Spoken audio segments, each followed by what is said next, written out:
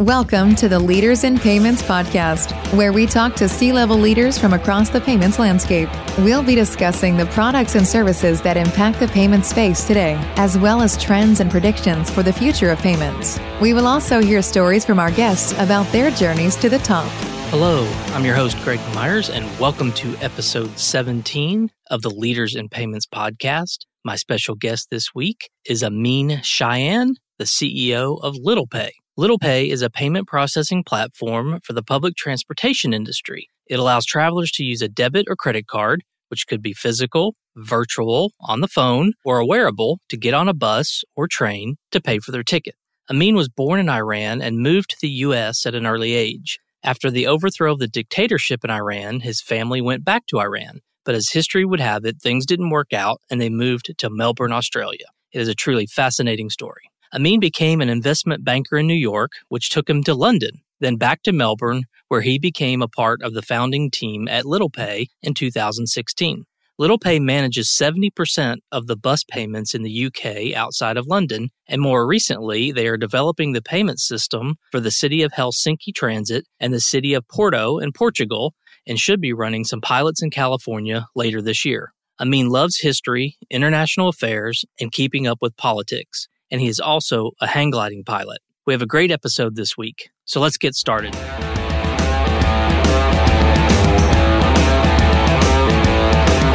Hi, Amin. Thank you for being here, and welcome to the Leaders in Payments podcast.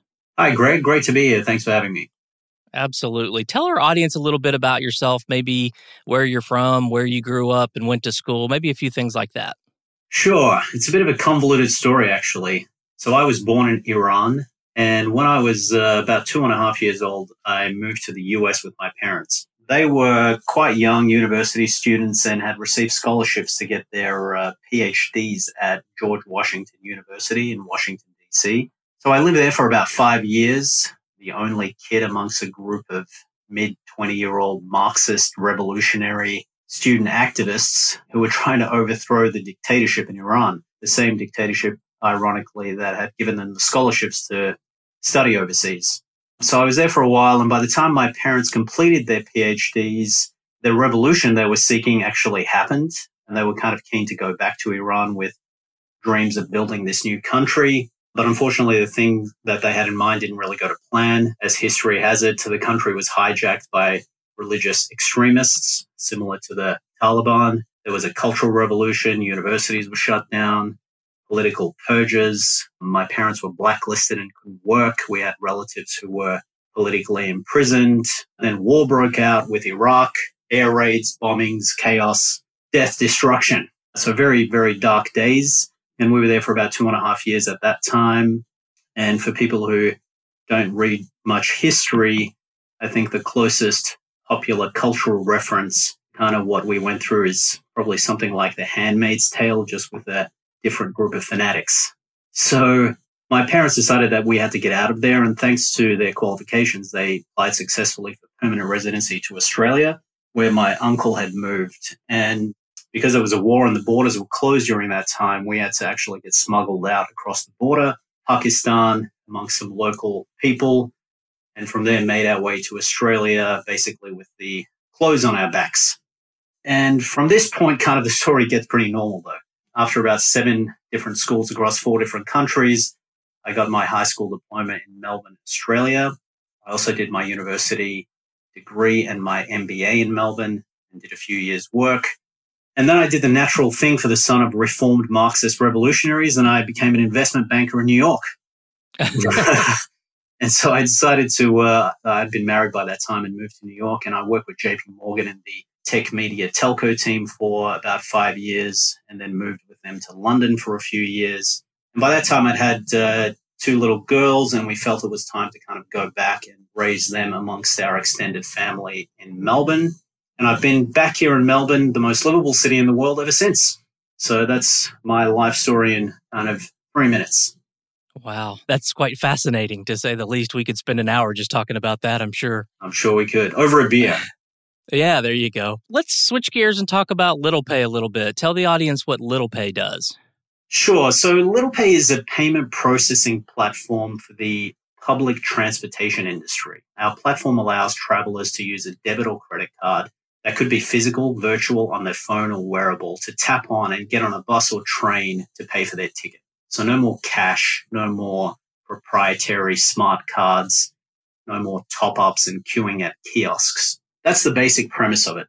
We started off in 2016, and that was about 2 years after the City of London launched contactless across its network. And that was the first major global city to do that. And it was the moment the whole industry kind of realized this was the way of the future.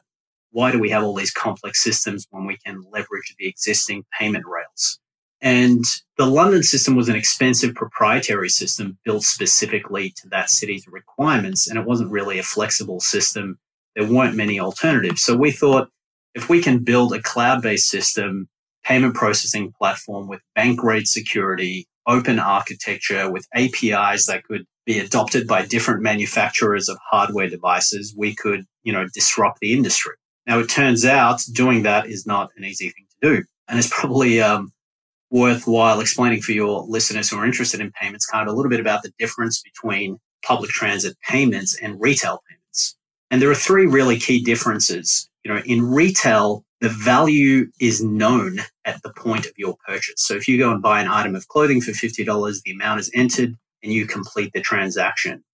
In public transport, that amount is often unknown until you complete your journey. So there are complex rules about fares, zones, daily caps, monthly tickets that have to be applied. The second difference is that in a retail transaction, time isn't really that sensitive. If it takes 2 or 3 seconds for your payment to go through the device, it's not really a big problem.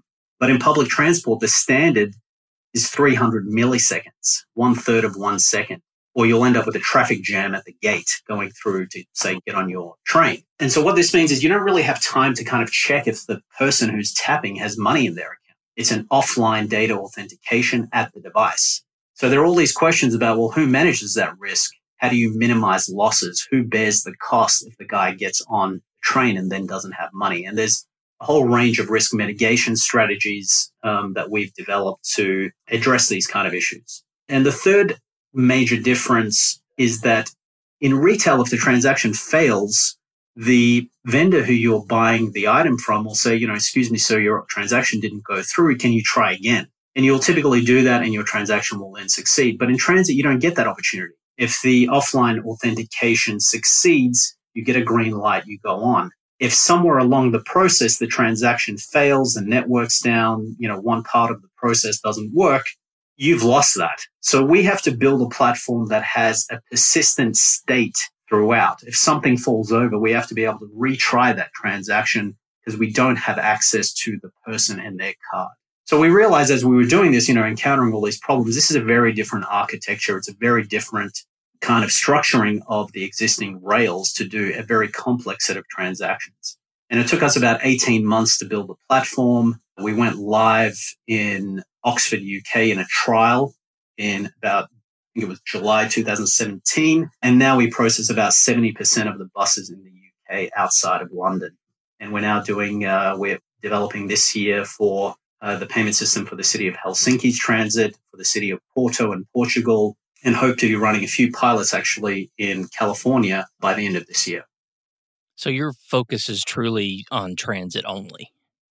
Absolutely. We decided a few years ago when we started, it was a little bit different. We had kind of broad aspirations to do micro payments, anything that had, small value payments. These complex kind of rules might be associated with subscriptions and various things. But we realized that transit has so many nuances that, where we could really make a mark for ourselves and gain traction in a, very complex and competitive industry is to really focus on this one sector and develop something that was truly differentiated. Yeah, and I would assume, given what's going on in the world today, the contactless type payments would be, really improve your business, or at least would be a big chunk of your business, and people will pay more, with their phone or, with a contactless card. I mean, are you finding that to be true?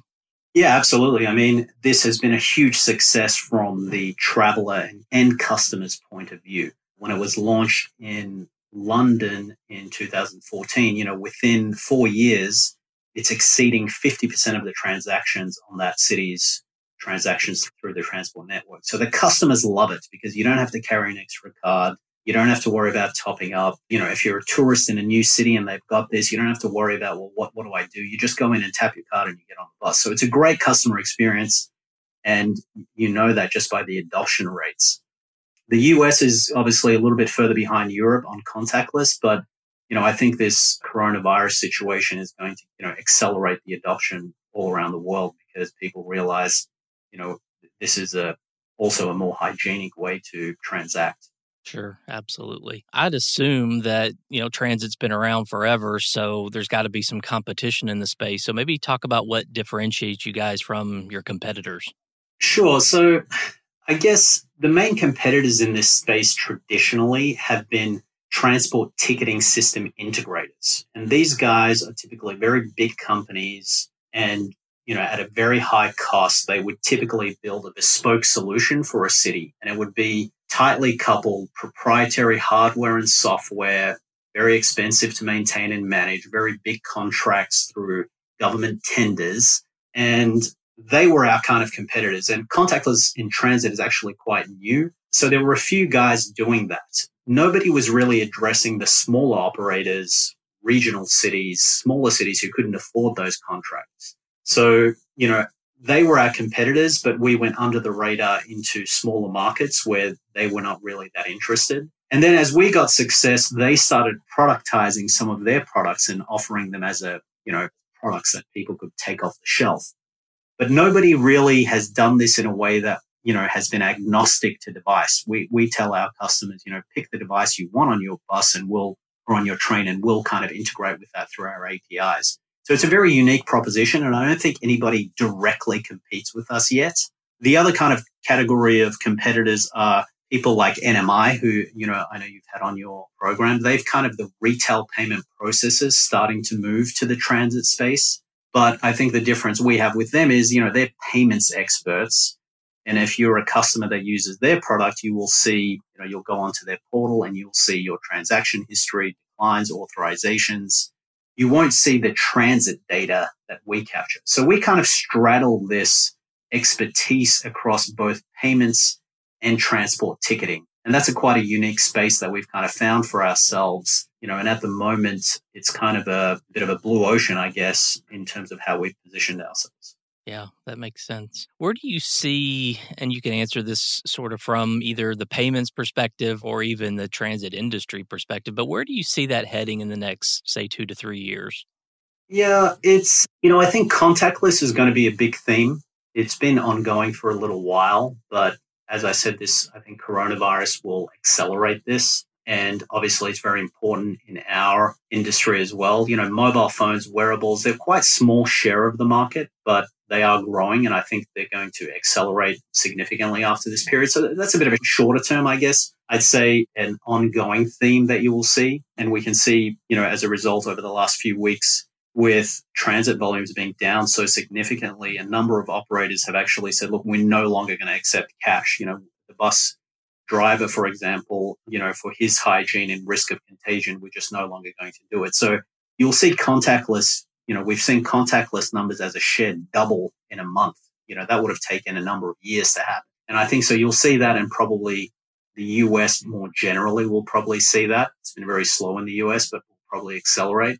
At a more macro level, I think, one thing that I'm always interested to watch for is what, Google and Apple are going to do in this space. They effectively, when you think about it, they've got the security modules, the hardware, the communication network, all within their own ecosystem. So if they wanted to, they could really take a big bite out of the payment value chain. And I think they're developing the building blocks to kind of do that. I'm sure they look at Visa, MasterCard with a combined market cap of about $600 billion and think, I'd like a piece of that.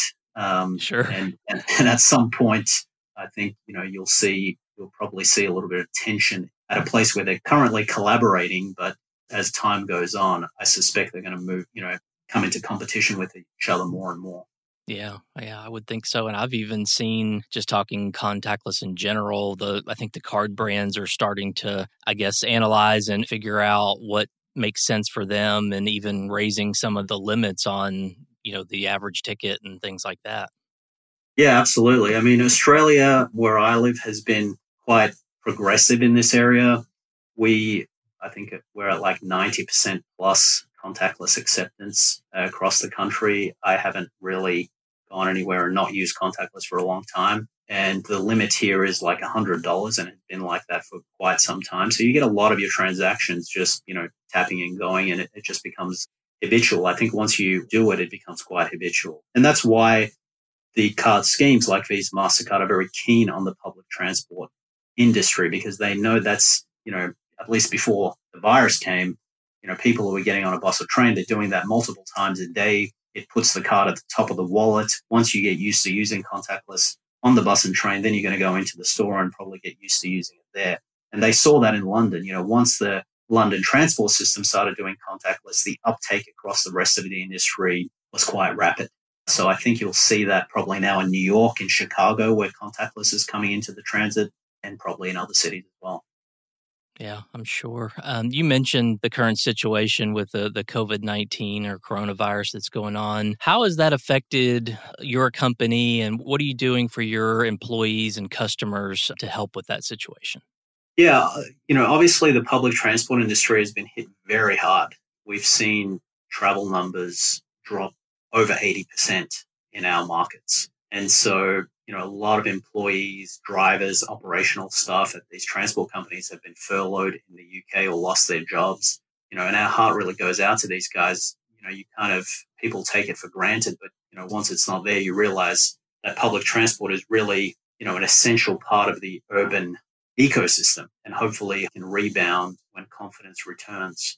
But for us, as a company, we're a cloud native platform. Working remotely has had very little effect on us. We're still delivering 2 projects, as I mentioned, for Helsinki and Porto this year, as well as a couple of smaller projects in a few other countries. So our hope is that, confidence does return. And I think when it does, contactless will play a bigger role than it did before this pandemic. And, particularly in the US, which is probably 5 to 7 years behind Europe in terms of contactless adoption, this will be a catch-up phase, and I think it'll accelerate, and hopefully we can come back out of this in a better place.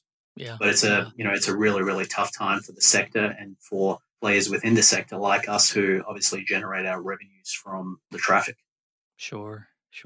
Well, let's switch gears a little bit and talk more about you. You mentioned already a little bit of your background. I think we got to maybe the JP Morgan position, but maybe talk about the rest of your journey and how you got to be the CEO there. Sure. When I left investment banking, I kind of got tired of that, being in the advisory space, and I wanted to do something on my own. And I had an idea for an app that I wanted to develop, knowing that I wanted to kind of get back in the tech space. And after a little while, I ended up doing some pro bono work for a MBA classmate of mine who had a fintech startup, and helped him raise a round of funding from a venture capital fund. And the investment manager of that fund was a former payments guru, and he had the idea for LittlePay. So about 2 years later, after I'd met him and helped with our fundraising, he asked me to come with him and help him set up LittlePay. So I joined as the COO, as part of the founding team. And as I mentioned, the vision at that time was quite broad. It wasn't just about transit. It was about payments, micropayments, hence the name LittlePay. But then after we'd kind of developed for about 2 years and we'd gone live, we'd spent quite a lot of money. We were a bit behind on our investment plan, and it was clear the business needed to kind of pivot and focus. So there was a little bit of a change in direction and change in management. And that's the time where I took over as CEO. And when I took the helm, we decided to change course, become much more narrower and focus on public transit. And I was quite lucky to have, very patient investors who supported us through this transition. And we just focused on becoming a lot leaner, more agile, more focused and profitable, and succeeded to do that over a number of years. And then coronavirus showed up, so we've got to do it all over again. Yeah, I think there's a lot of people out there that are in that same position. Maybe talk about a couple things you're passionate about. So maybe one work-related thing and one personal thing. Yeah, absolutely. My, given the kind of background that I touched on a little bit growing up, I've always been really fascinated by history, international affairs, politics. So I'm constantly, my reading material is always, reading history books and keeping up with what's going on around the world. Very fascinated with all of that stuff. So I think that's just a natural passion of mine. I'm also a hang gliding pilot. So when I really want to get away from it all, I like to literally leave the two-dimensional world and go up into the skies. And, from a work point of view, I just love the collaboration of working with, really smart guys who, we're a very technically capable company. We've got, really smart developers and product people and people who've kind of developed this very unique platform. And it's, a privilege to work with these guys, and I learn from them every day. And, it's kind of a collaborative effort of, building a business that's been global from day one.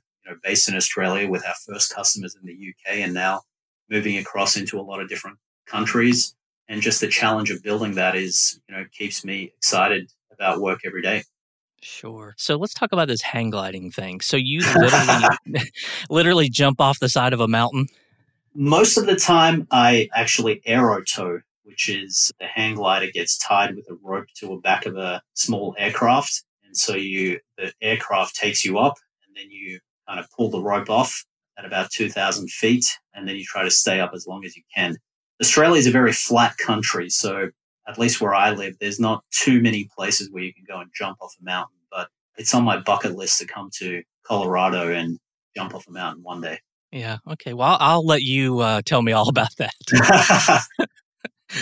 Great. So another question for you. You've been around this space for a while, and, fintech and payments has become a place people want to actually have a career. So what would your advice be to someone starting out, maybe just right out of college or wanting to have a career change and move into fintech or payments? What would your advice to them be?